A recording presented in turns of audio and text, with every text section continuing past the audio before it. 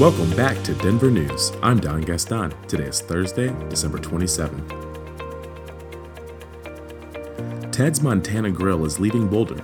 The restaurant, part of a national chain operating at more than 40 locations in 16 states, will close its doors at 1701 Pearl Street on New Year's Day. With rent increases on Pearl Street as high as 30%, there is a growing belief among industry experts that the restaurants along Boulder's iconic pedestrian walkway might soon begin to change their approach.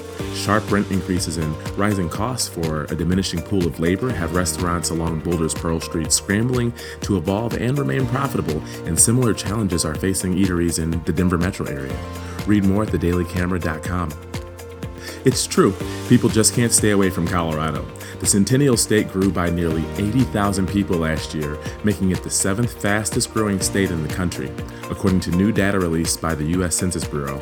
Colorado's population grew by 1.4% between July 1st of 2017 and July 1st, 2018.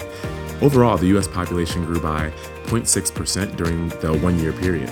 Colorado's current population is estimated to be about 5.7 million, nearly 700,000 higher than in 2010.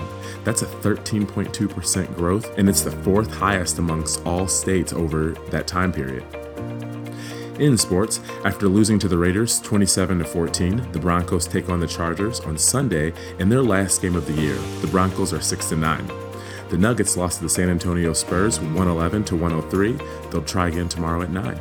The Avs take on the Golden Knights tonight at 10. In weather, although the sun will be shining in Denver, temperatures won't rise above freezing on Thursday, and it won't be any warmer by New Year's Eve, forecasters say. A few afternoon snow showers are possible in the mountains, but otherwise Thursday will be generally dry across the state, just cold. And to make it worse, wind gusts up to 30 miles an hour along the Front Range on Thursday will keep wind chills mainly in the teens. The high will be 33 and the low 13. That's it for today, Denver. Check back soon and stay informed.